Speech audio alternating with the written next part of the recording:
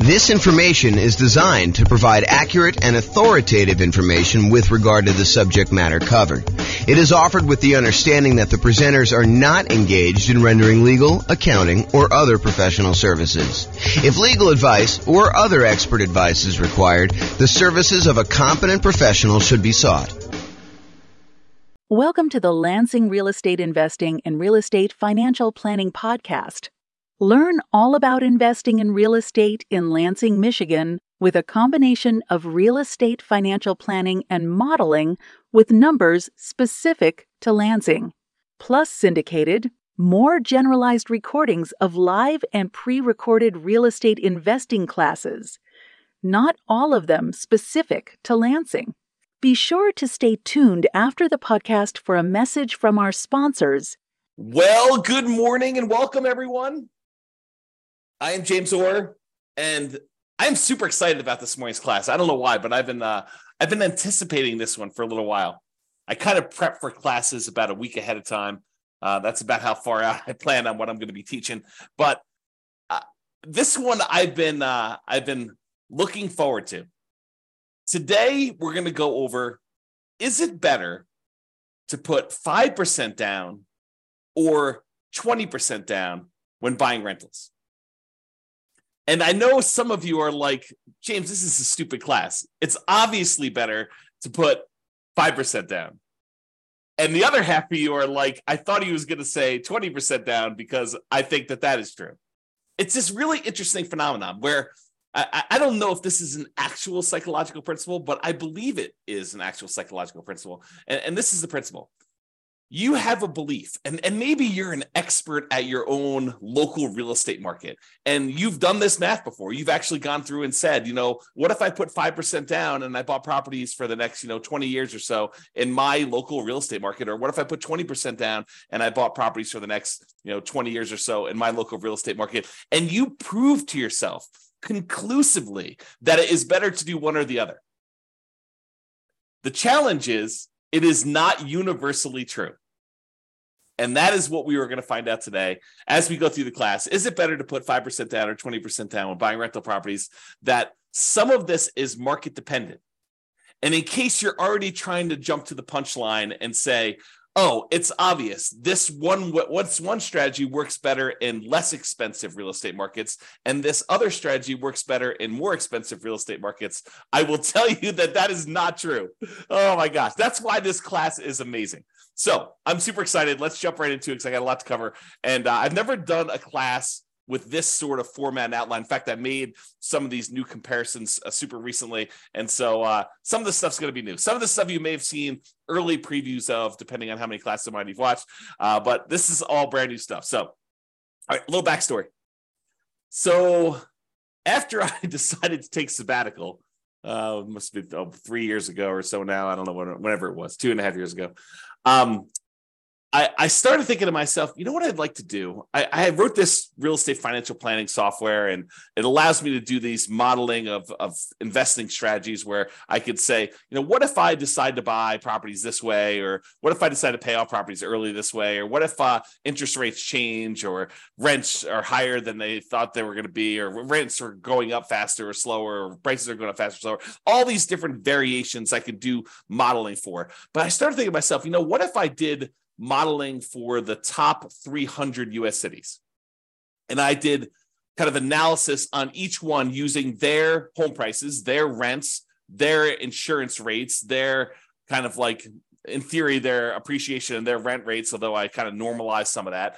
And then when I started doing it, I realized there was some kind of new nuances to some of this stuff. Like, for example, someone in a really inexpensive market who makes a little bit less at their job has a lower kind of like threshold in order to be financially independent. If you're only making $4,000 a month from your job, you don't need $12,000 a month from your passive income in order to be considered financially independent.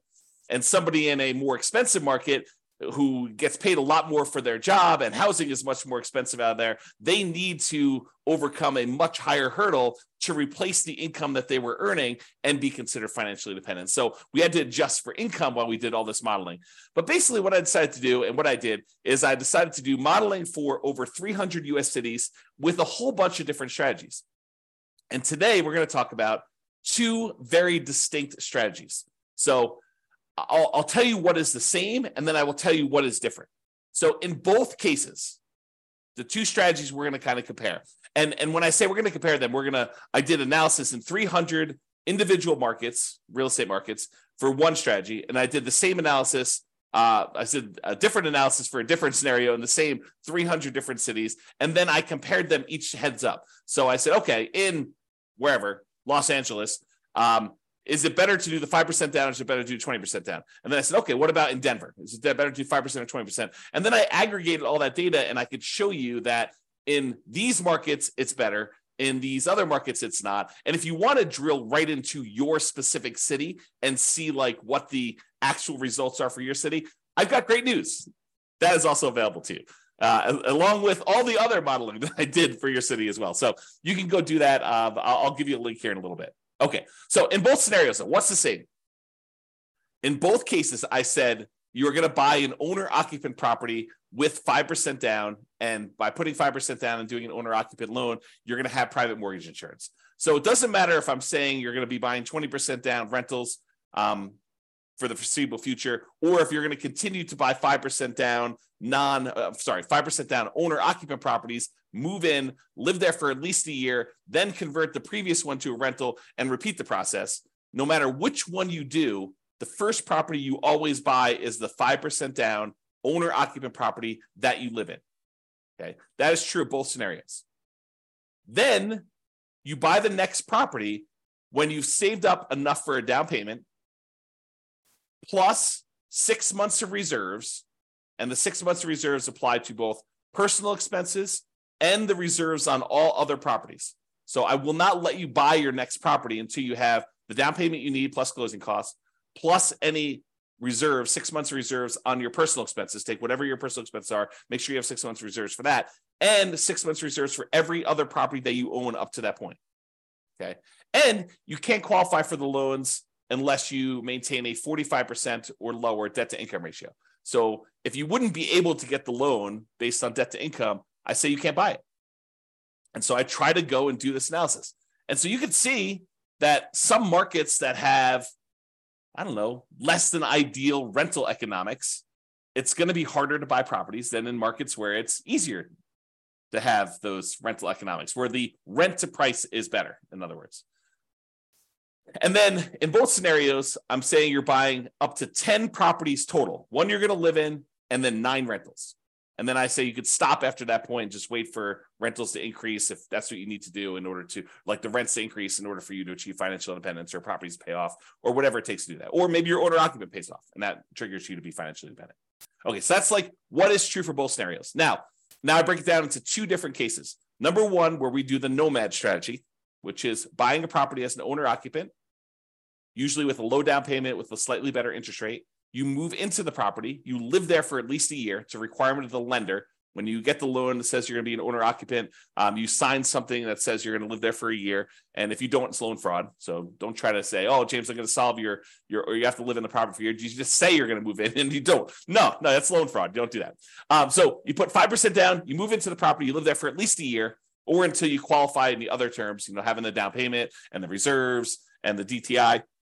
And then when you finally do qualify for the next property and you have the money, you buy another rental property, you buy another property as an owner occupant, I should say, you convert the previous one to a rental, and then you repeat this process until you have those 10 properties total. So that is the first strategy where you're putting 5% down in order to buy these. And then the other strategy is that we're going to compare to is buying 20% down rental. So we do the first one, owner occupant, you buy 5% down, you live there, but then you're saving up. It takes you probably a little longer to save up because you have to save up 20% down plus 6 months of reserves, plus your 45% debt to income ratio. So it might take you a little longer to save that up, but in theory, at least your cash flow is better by putting 20% down because you're borrowing less, although the interest rate's slightly better on the 5% down. So it's closer than you think in a lot of cases, but then you wait to do that. Then you have 20% down payment and you buy the next rental when you have the next 20% down payment and you don't move into any of those properties. You live in the same property from the beginning. So there's another weird thing that's going on here. And I don't know if I want to throw a monkey wrench into this whole thing or not, but so this is an interesting phenomenon. And I'm still on the fence as to whether or not I want to go here. I will go here because I'm not driving. So I might as well go there, right? Okay, here we go. So this is the interesting thing that happens. If you think about what it takes to be financially independent. In fact, let me cover this when I go over financial independence, which is on the next slide. In the meantime, there's a link on here for those that are watching the video, realestatefinancialplanner.com/model. Allows you to see all the different modeling I did in 300 cities. And there's a specific page where I compare doing this nomad strategy, which is to buying the 5% down ones to buying 20% down. So you can see the link on there if you want to go do it. All right. So I'm going to I will remind myself to go over this little interesting quirk thing related to being financially independent and how it could be slightly different in the two different strategies. But let's say this. So one of the things we're going to talk about today is whether or not one strategy gets you to financial independence faster than another strategy. So in order to do that, I need to tell you what being financially independent means mathematically. And so this is my little graphic for showing you kind of, what it means to be financially independent. And really what it comes down to is there's 5 sources of income that counts towards you being financially independent. And for us, being financially independent means replacing the income that the person made in that particular city working their job, but now with income from their investments, okay? So there's 5 sources. Number 1 source is any net positive cash flow from rental properties. This is the cash flow after all of your expenses. So all the income from the rental properties, rent, and anything else you have. If you had laundry income or rent from a garage that you were renting out or an RV space that you rented out that you were getting some extra cash flow from or anything like that, or all the income coming in from the rental property minus all the expenses, including vacancy, the principal and interest on the loan, any taxes, PMI, if you've got PMI, private mortgage insurance, any type of insurance payment on the property, any maintenance, any management on the property. All of those are expenses. So the difference between all of the income and all the expenses is your net positive cash flow. That contributes toward whether or not you are financially independent. That net positive cash flow number, if that exceeds how much you are making from your job, then you're financially independent. I assume you quit your job and you can go on from there. So that's kind of like the trigger for that. So that is one of 5 sources. So that source, plus if you happen to have any extra money invested outside of the rental properties, like anything invested in stocks or bonds, or if you are making hard money loans as a hard money lender yourself, any money that you have outside of the equity in your properties, as an example, that you have invested in these things like stocks, bonds, loans as a lender, or whatever else you've got going on there, times a yearly safe withdrawal rate. If you remember the Trinity study or the 4% rule, if you've heard of that, any money that you have invested times this 4% rule, that would also count towards you being financially independent. So let's say hypothetically, you never get to the point where you qualify with a 45% debt to income ratio and you end up with this big pile of money. Well, the pile of money still counts towards you being financially independent.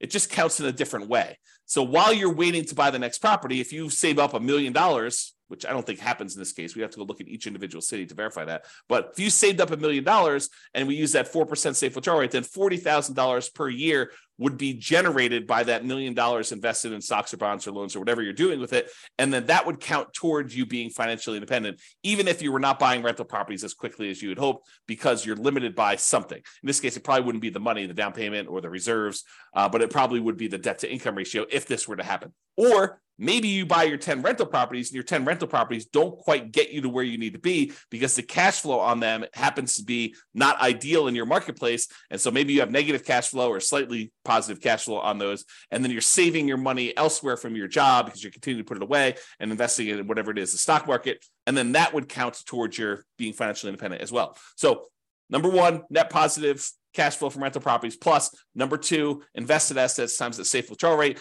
And then there's 3 other sources of passive income that I kind of count.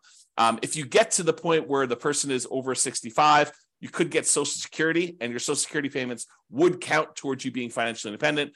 Or if you bought any annuities, which in this modeling, I did no annuities at all. So if you had annuities, though, those would count towards you being financially independent. And number 5, if you had a pension from your job, that would count towards you being financially independent.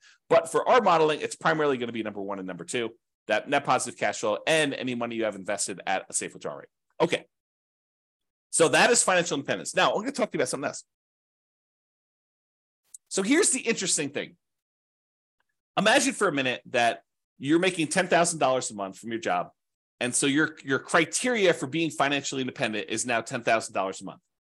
And that includes you paying either rent on a property you're living in, or if you happen to buy a house and you're paying a mortgage on it, the mortgage payment on the property that you're living in.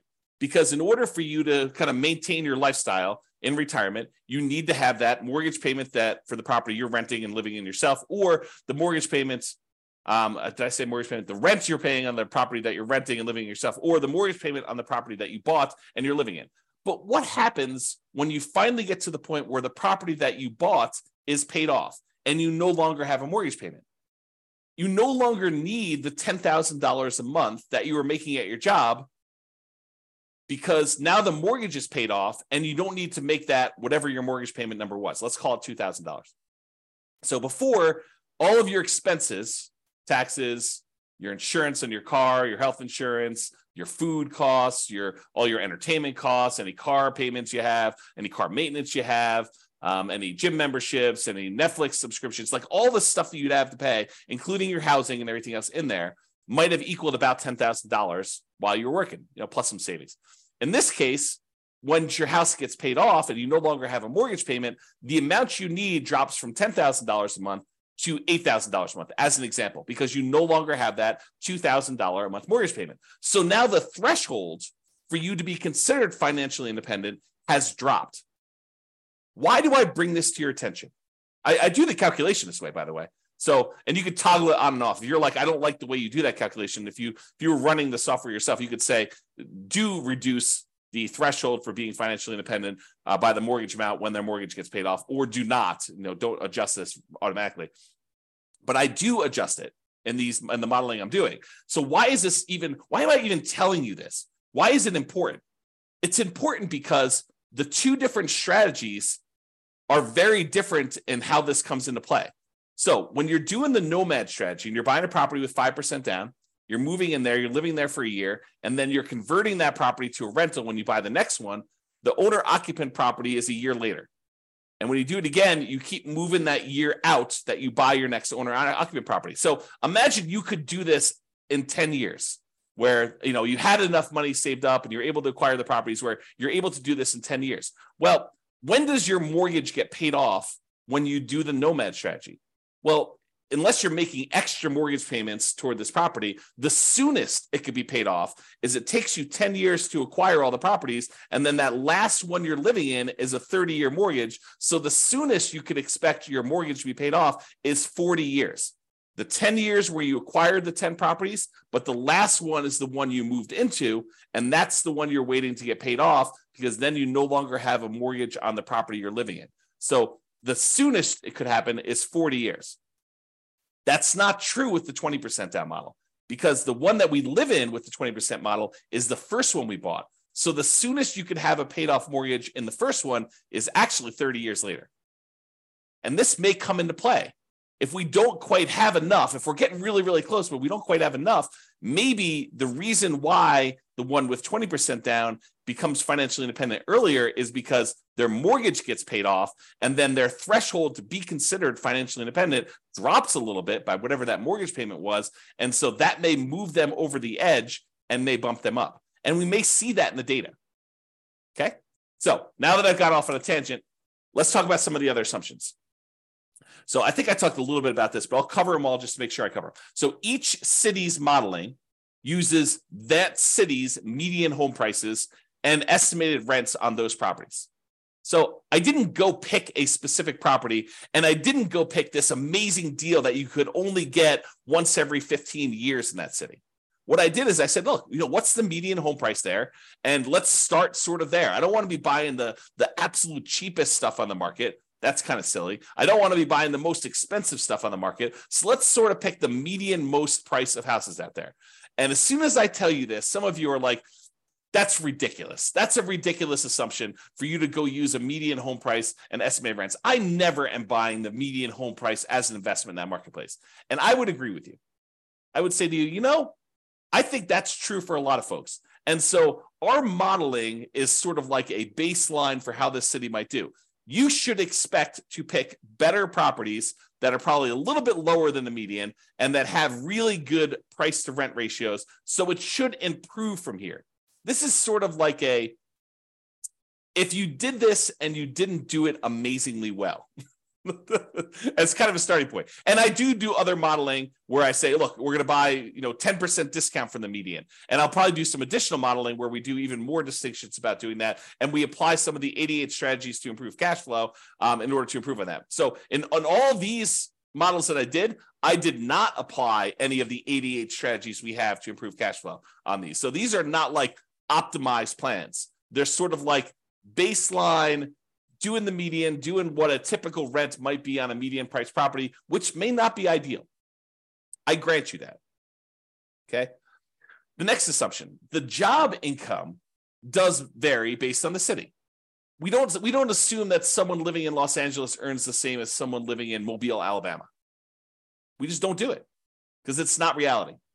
Most people getting jobs in Los Angeles are going to have a higher wage than someone living in Mobile, and the properties are more expensive in Los Angeles than they are in Mobile, and so they really do need that to be able to qualify. So the job income varies based on them being able to afford a property in that marketplace. I say, look, you need to have the same income in order to be able to qualify for a loan. Otherwise, there may be cities where I say they're making $10,000 a month, but $10,000 isn't enough to qualify to even buy a median property ever. So I limited that by saying the income you need says that you can qualify for a property, okay? Which means now that they need to replace that income in order to be financially independent. So because I gave them the boost to have a higher income to be able to afford to buy a property, now I say you gotta actually meet that threshold in order to be considered financially independent. So cities that have higher income also need more passive income, more investment income, more rental income to be considered financially independent, in case I was not clear about that. And we assume, the other assumption we have, is we assume that everyone starts with just enough money in down payment to buy that 5% down owner-occupant property with closing costs, which I assume to be 7% of the price of properties in their marketplace with a minimum of $10K. So if your market happens to be really, really inexpensive, where that would have been less than $10,000, I said never go below $10K. Everyone got at least $10,000. In markets where it's much more expensive to buy a property, those guys get an advantage of having a little bit saved up to be able to buy that first owner-occupant property with 7% of the price of properties in that marketplace, the median price of properties in the marketplace, as savings to start with, plus which means it's 5% down plus some closing cost money. And then interest rates are, as of right now, 6.5% for owner-occupant purchases with 5% down, plus a separate PMI, and 7% for non-owner-occupant 20% down purchases with no PMI. So I do penalize non-owner-occupant loans, which is the reality. So if you were going to go get an owner-occupant loan with 5% down, you'd be paying about 6.5 in our marketplace, a little bit higher, a little bit less, depending on when you time it. And I will change this over time and rerun the analysis. And then the non-owner-occupant guys are paying 7% for the 20% down, and they do not have PMI. A point on things changing over time. So I'm going to show you numbers from today. But if you come back, if you're listening to this recording after the fact, you may go to the page where you could see the details and the assumptions and the new modeling, and you may see all the numbers different than what I said. Why? Because if I come back in here and I adjust all the interest rates for all the things and rerun them, then they may be different. Some cities maybe do better, some cities may do worse. Or if you come to me afterward, you said, hey, James, I saw your presentation, and I'm going to ask you to do this for me at the end, but hey, I saw your presentation. I happen to live in Atlanta, and I've improved numbers for you using Atlanta, not ones where it's like I'm doing an amazing job and I'm able to get these like once in a lifetime deals, but deals that people can consistently buy in Atlanta. And it's not the median price, and it's not the rent you might expect to get on the median price house there. It is 25% below median or 20% below median, or whatever your numbers happen to be. And these are better estimates of insurance, better estimates of taxes. And so I can go ahead and give you better numbers for Atlanta. And so the Atlanta numbers may also change, which could change my numbers for like what percentage of these do better and what percentage, how much better they do. And so if you happen to be in a city and you have improved numbers for me, reach out. let's improve the numbers. We'll improve the modeling, and I'll redo all of the modeling for that city. So you tell me the new numbers, and it goes, I basically have a database, and then it reruns all the data from the database and creates all the comparison models for everything. And we can do that for a city, okay? And one of my last assumptions is I did model this out for 100 years. And you might say to me, James, come on, 100 years? Why are you doing 100 years? Well, I was doing 60 years because I thought that was a much more reasonable time frame. But then some things were happening where people were not becoming financially independent in that 60-year period. And I thought to myself, well, what if it was at 60 years and 1 month that they became financially independent? So I was like, well, I'll just extend that a little bit. Maybe I'll do 65 years. And eventually I got to the point where I kept doing that. And I was like, why don't I just do 100 years and see who becomes financially independent in 100 years? Yeah, if it gets really, really far out, it's probably not going to be realistic to think about somebody becoming financially independent 92 years out.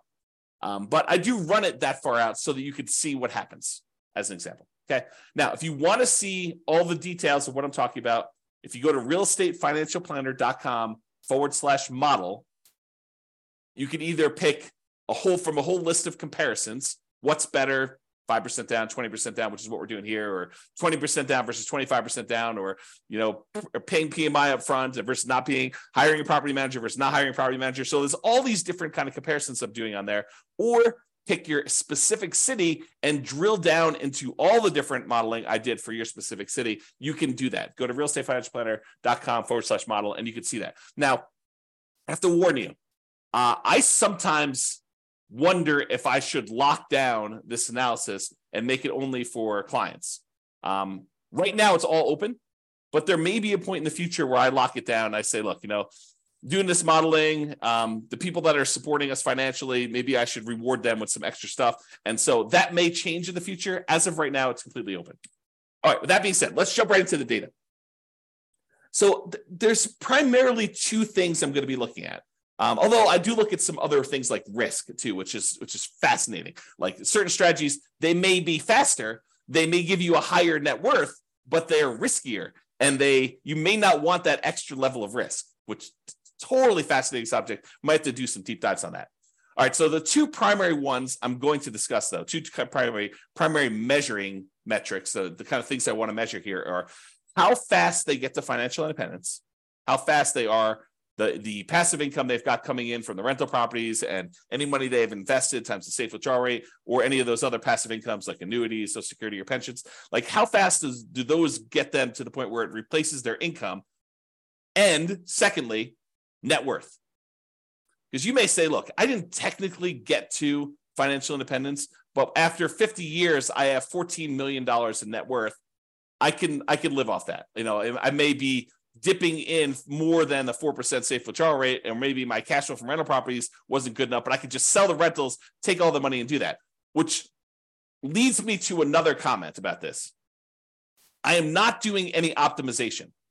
There are strategies where you buy more properties than you need and you sell off some of them to pay off the remaining to improve your cash flow enough where that will trigger you being financially independent. I did not do that here. And that is a legit strategy for doing this. Or there are some strategies where you buy enough rental properties where eventually you get to the point where the equity in the properties, after all your expenses selling them, could be sold, invested in something like stock market, and use a 4% safe withdrawal rate, and that would trigger you being financially independent.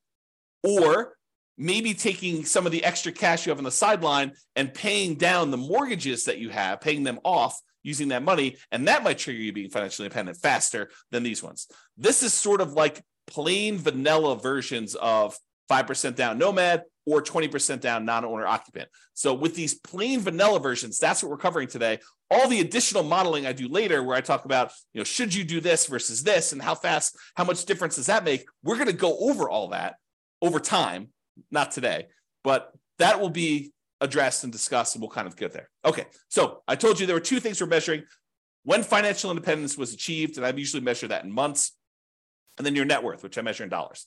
So let's jump into it. In the baseline nomad model, which is putting 5% down, 17 of those did not technically achieve financial independence in that 100-year period, but they still had significant net worth. But 17 of the 300, I think there's 305 but it's just over 300 U.S. cities. So 17 out of the 300 or so that we have there never technically achieved financial independence. They have significant net worth, but they didn't achieve financial independence.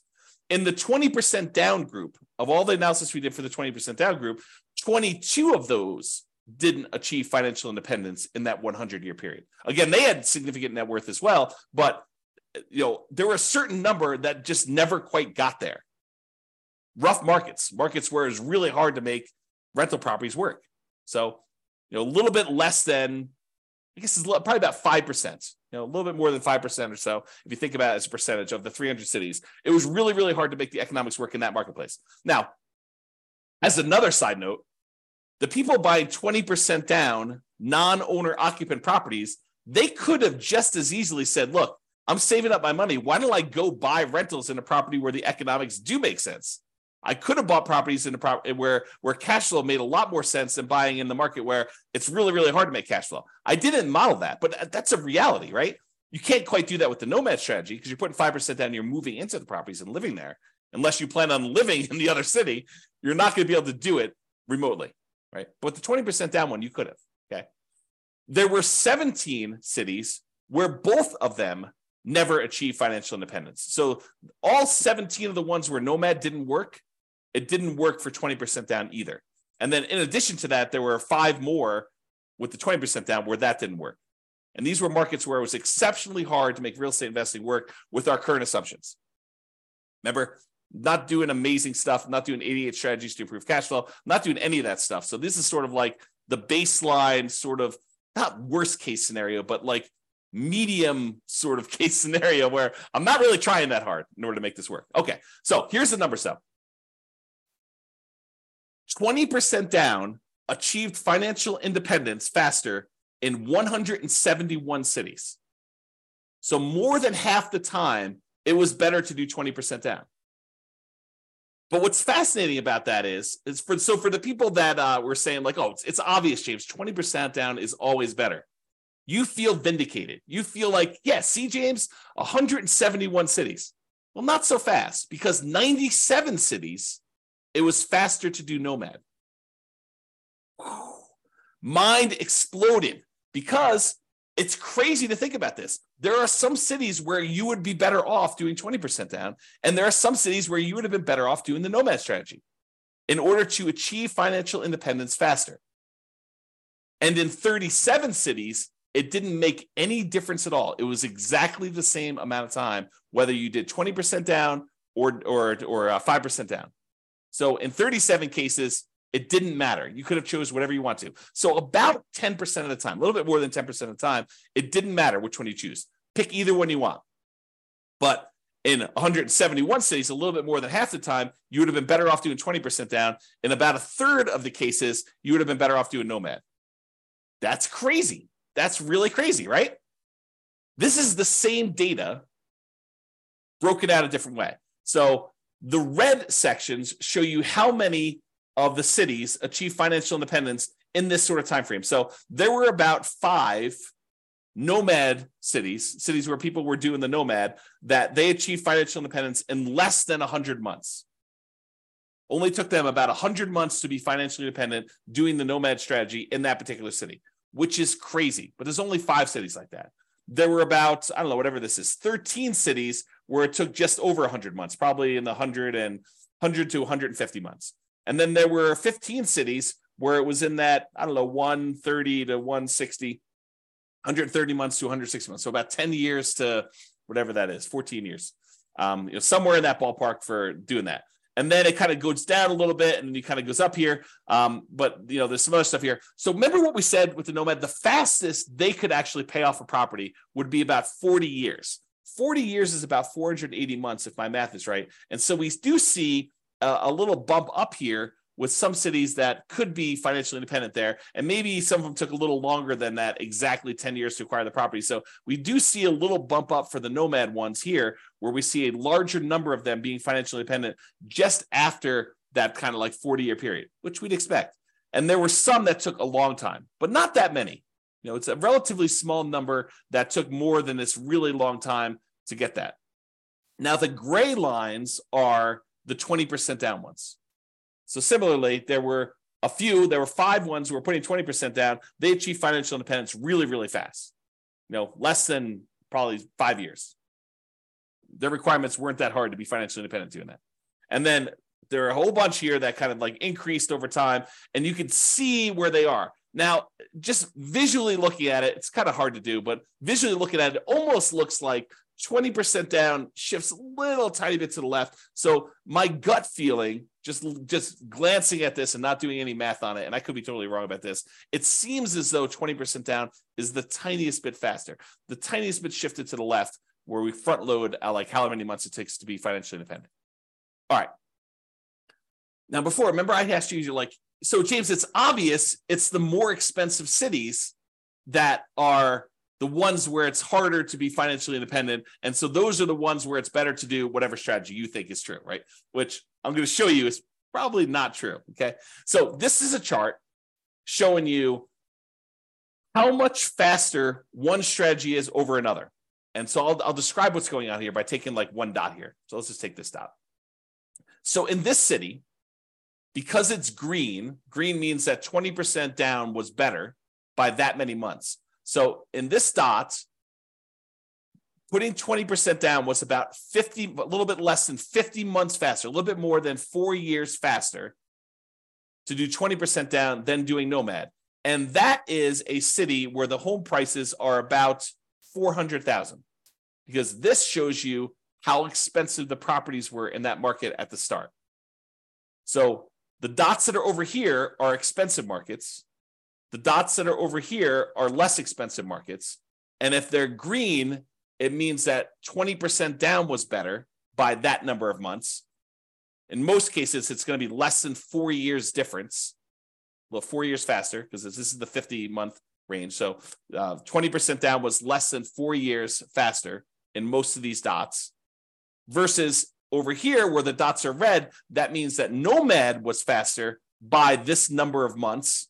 In this case, right here, this is about, 70 months faster. So in a market that was a little bit less than $250,000 properties, Nomad was about, 7 years or so faster. Seems like, whoops, I clicked on the button. And so you got to get a feel. And then these gray dots are on the zero line where those are exactly the same.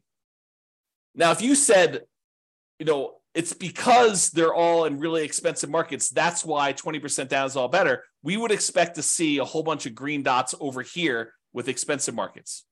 And if you said, hey, Nomad is better in really expensive markets, those show up over here, we'd expect the dots to be over here for doing that. But as you can kind of see, most of these things are clustered where they're relatively evenly distributed by price. There's not like all of them are on one side of the line or all of them on the other side of the line based on a certain price being there. And so you could see it's relatively even. It's not a price sort of thing in that marketplace.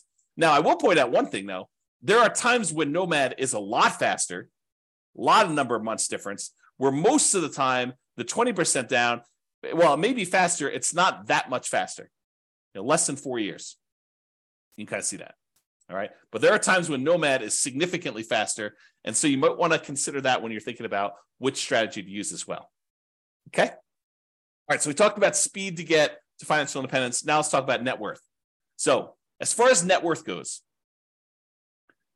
you have a higher net worth. I picked 40 years in the future as an arbitrary stopping point. So this is the net worth at year 40.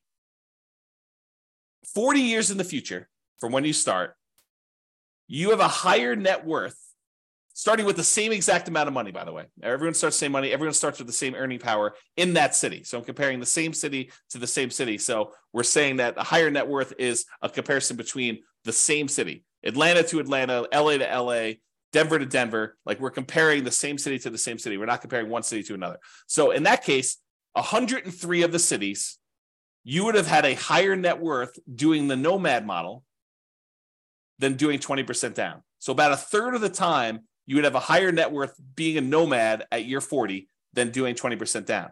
In about 189 of the cities, you would have a higher net worth putting 20% down than doing Nomad. So squint really hard. It's like a third of the time better for Nomad, 2/3 of the time better for 20%. And honestly, 13 cities, you didn't have a difference where net worth was essentially the same. Okay. And we'll go over some of these numbers here a little bit better. Oh, I want to also point out that when I talk about these net worth numbers, you're going to hear some numbers here in a minute about like, they have $11 million or something like that. Realize that's $11 million in 40 years in the future. And so it's an inflated dollar because there's inflation happening over that time. It's like having about 1/3 of that today. So if you want to say like, well, what is that in today's dollars?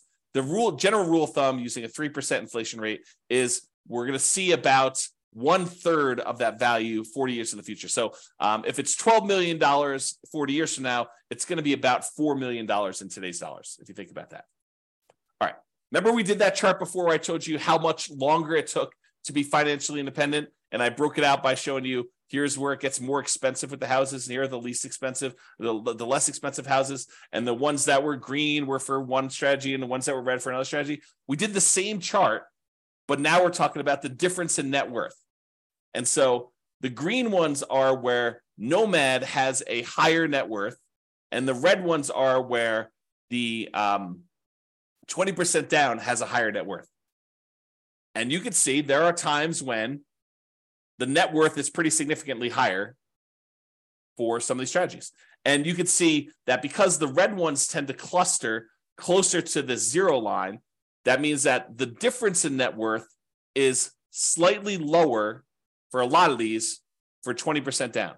In other words, the amount of difference in net worth is probably less when 20% down wins, when 20% down is more.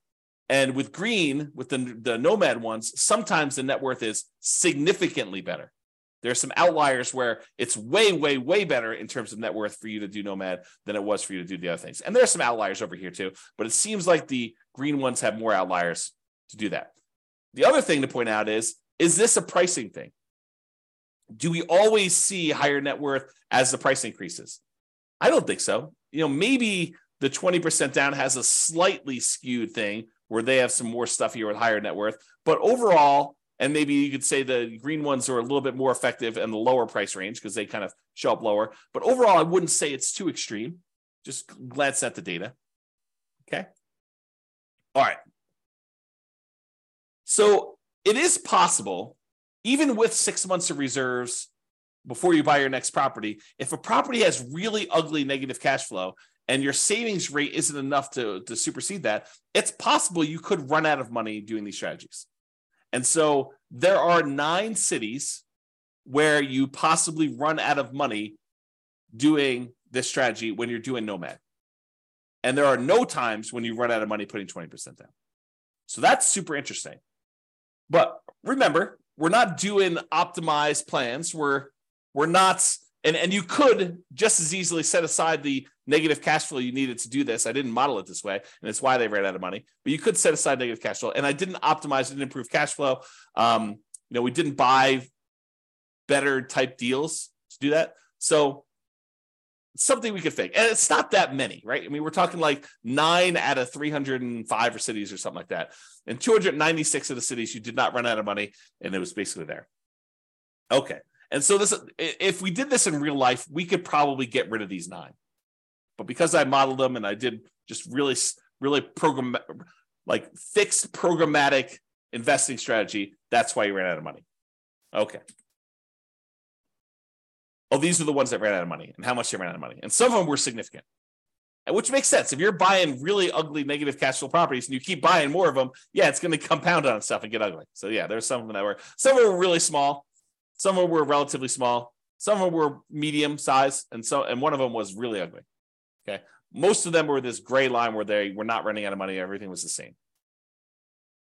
And it tends to be more expensive properties, clustering around this 1.5 million and up range. So in markets where it's much more expensive, it's much harder to make the positive cash flow work.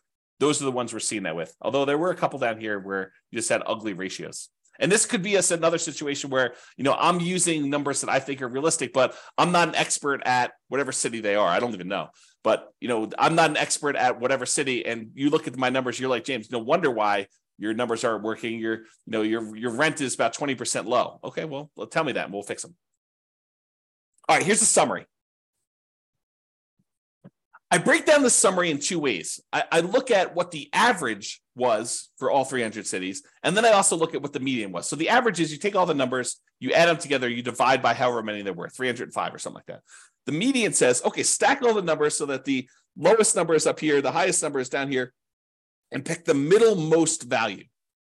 So it gives you an idea of what the middlemost or the median number would be. Okay, so let's look at this. As far as median goes, the middlemost number, the median most net worth, the middlemost net worth doing the Nomad model at year 40 is about $8.2 million. So half of them were better than that, half of them were worse than that for how much net worth you'd have. $8 million versus it's at $8.2 million. 20% down is $8.9 million. So it's a little bit higher in terms of net worth on median, a difference of about $640,000. So again, 40 years in the future, it's really a third of that. So it's like a $200,000 difference, or about 7.8% difference. Not like nothing, but not crazy extreme either. So the difference between net worth between these two, 40 years in the future, it's about $640,000. It's like almost being a difference of $200,000 now on a $3 million-ish net worth. Yeah, not super crazy significant in my opinion. Okay, the median, as far as whether they were short on money, the typical property was not short on money, never ran out of money, and we in the median most case we bought all 10 properties in both situations. And as far as how long it took on median to achieve financial independence, for the Nomad model, the middlemost number was 529 months, which if anyone wants to do the math, what's 529 divided by 12? Let me use my calculator. I'll tell you a second. Let's see, calculator, 529 divided by 12. So about 44 years on median. So half of them were better than 44 years, half of them were worse. In terms of 20% down, 509 months divided by 12, 42 years, a difference of about 20 months, a little bit less than 2 years difference between those two for the middlemost number. Now, in terms of risk, because I'm running a little bit short on time, I'm not going to go like crazy into risk, but I will just point out to you that the Nomad model was better in half of the measures of risk, and the 20% down model was better in the other half of the measures of risk. So if you think about it, they were each risky in their own way. For example, the rent resiliency, how much rent can decline before you'd have negative cash flow? Because you're only putting 5% down, you might think the Nomad one is riskier. But it turns out it's actually slightly less risky because we're measuring the risk over the entire period of time. And so you end up owning the properties a little earlier, so rents tend to increase a little bit. And so you end up getting properties where the rents are a little bit higher because you've owned them for longer. And so the rent resiliency tends to be a little bit better, a little bit safer, in other words. But we're not talking about a huge difference. In the rent resiliency over the entire period for Nomad, it's 36%. And the rent resiliency for 20% down is 33%. So the Nomad strategy is about 8.3% better, not points, but 8.3% better. So it's a little bit better, marginally better. But when you look at like debt to income, it's better from a debt to income perspective that you put 20% down because you have less debt compared to the income you have because you put more down. The Nomad strategy is much more highly leveraged. So when we measure it that way, 20% down is less risky. It's interesting, but that's kind of how it works. Like you give and take on some of these risk measures to do it. And I'll point out, sometimes there are strategies where it's way better to do one strategy. It's really clear. And then you got to decide, are you willing to take on that extra risk in order to have that? Okay, so we covered all the median ones. I did the same thing for averages. The average net worth for Nomad at year 40 is about $11.9 million. For 20% down, it's also about $11.9 million. The difference is in the $10,000 range. So it's about $73,000 difference in net worth. Not significant when you look at averages. It's only 0.6% difference between a 5% down strategy and a 20% down strategy when you take the averages of all the different cities. Okay. Number of properties, the Nomad, you end up buying a little bit less properties, 9.1 properties on average versus 9.8 for 20% down. Again, not that significant of a difference. In terms of the months before financial independence is achieved, 547 months on average for Nomad versus 544 months for 20% down. It's only 2.6 months difference on average. That's really very similar. I mean, that's like a rounding error in whether one person increases rent on a property early or not. It's really not that big of a difference at all. So they're interchangeable.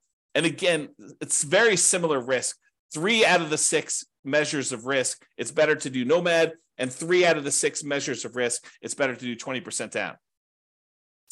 Kind of interesting. It's much closer than I think a lot of people would have thought. All right, I've been talking about this throughout the presentation, but I have a slide on it. So we're using a median property price, and we're using sort of like the rent for what that median property price would be. You could apply all of the 88, or some of the 88 strategies, never apply all of them. Some of the 88 strategies we have to improve cash flow to improve on these numbers. So these are not like best case scenario by any means. We're basically using median price properties and what rent might be on those in each market. You should be able to choose and do better.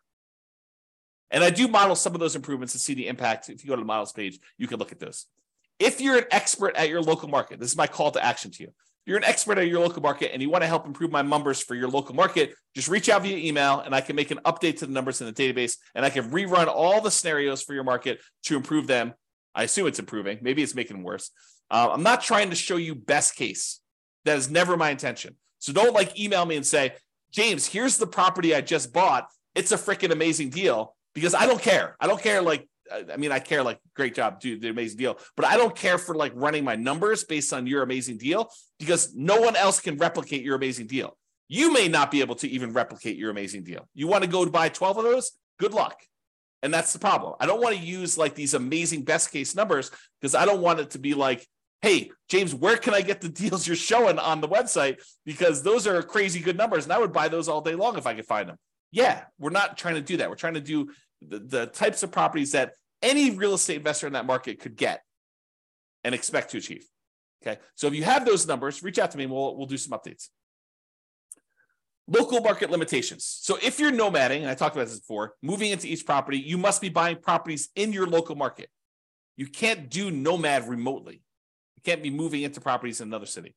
But if you're buying non-owner occupant properties, which is 20% down, you could buy those in markets with better cash flow economics. So if you're in a market where it's one of the really ugly ones where you're going to run out of money with the baseline stuff, say, maybe I shouldn't be buying properties in this market where properties are $2 million and you only make $2,000 a month in cash flow. That's an exaggeration. That doesn't exist, or maybe it does. But basically, I'm not telling you to do those. You could go choose another market where the economics are better with 20% down. You don't need to invest in your local market in that case. All right, so in conclusion, this is awesome. I don't know. I love this stuff. If you guys love it, reach out to me. If you don't love it, maybe don't tell me because I love it so much. All right, so in conclusion, in our current market conditions, the price, the interest rates, the rents, in 300 plus U.S. markets using less than ideal median price to rent properties, putting 20% down is probably slightly better in terms of net worth and speed to financial independence. Not by a lot, though, right? That the market does matter, though. In some markets, nomad is faster, more profitable, and arguably better.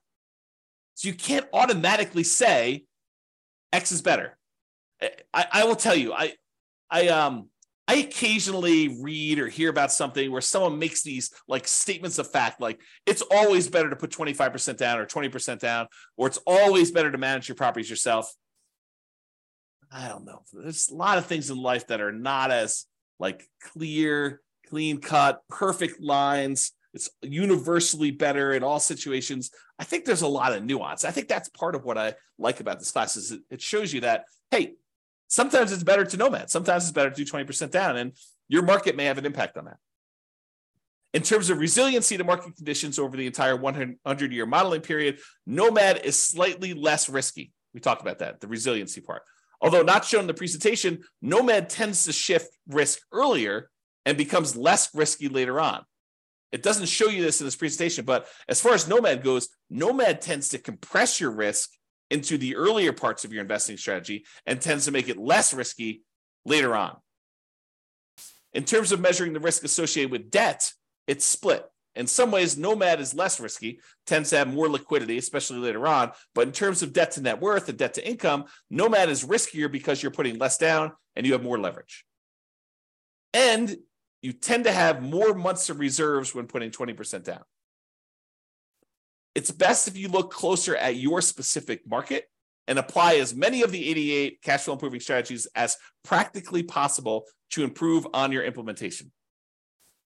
That is all I have for you. I hope you enjoyed this. I thought it was awesome. I enjoyed kind of doing classes like this. You probably should expect some more of these where I kind of compare lots of different strategies over time and we kind of deep dive in this. But in addition to that, go dive into your own specific market to see how this all plays out and look at the analysis. And if you need help with stuff like that, reach out to me via email. All right. That's all for now. This has been James Orr. Bye-bye for now. With home prices up, mortgage interest rates up, and rents up but not quite enough to counteract the higher prices and interest rates, cash flow on rental properties in Lansing is harder than ever. Book a call with the Real Estate Financial Planner to apply our proprietary 88 strategies to improve cash flow on your rentals. See the show notes for a link to schedule your call and improve your cash flow today. If you're a real estate agent, lender, or professional in Lansing that wants to help our real estate investor listeners, consider reaching out to learn about collaboration opportunities with this podcast. We'd love to add more value to our listeners by having you assist our investors buy, sell, and finance their real estate investments. See the show notes to schedule a call to discuss collaboration opportunities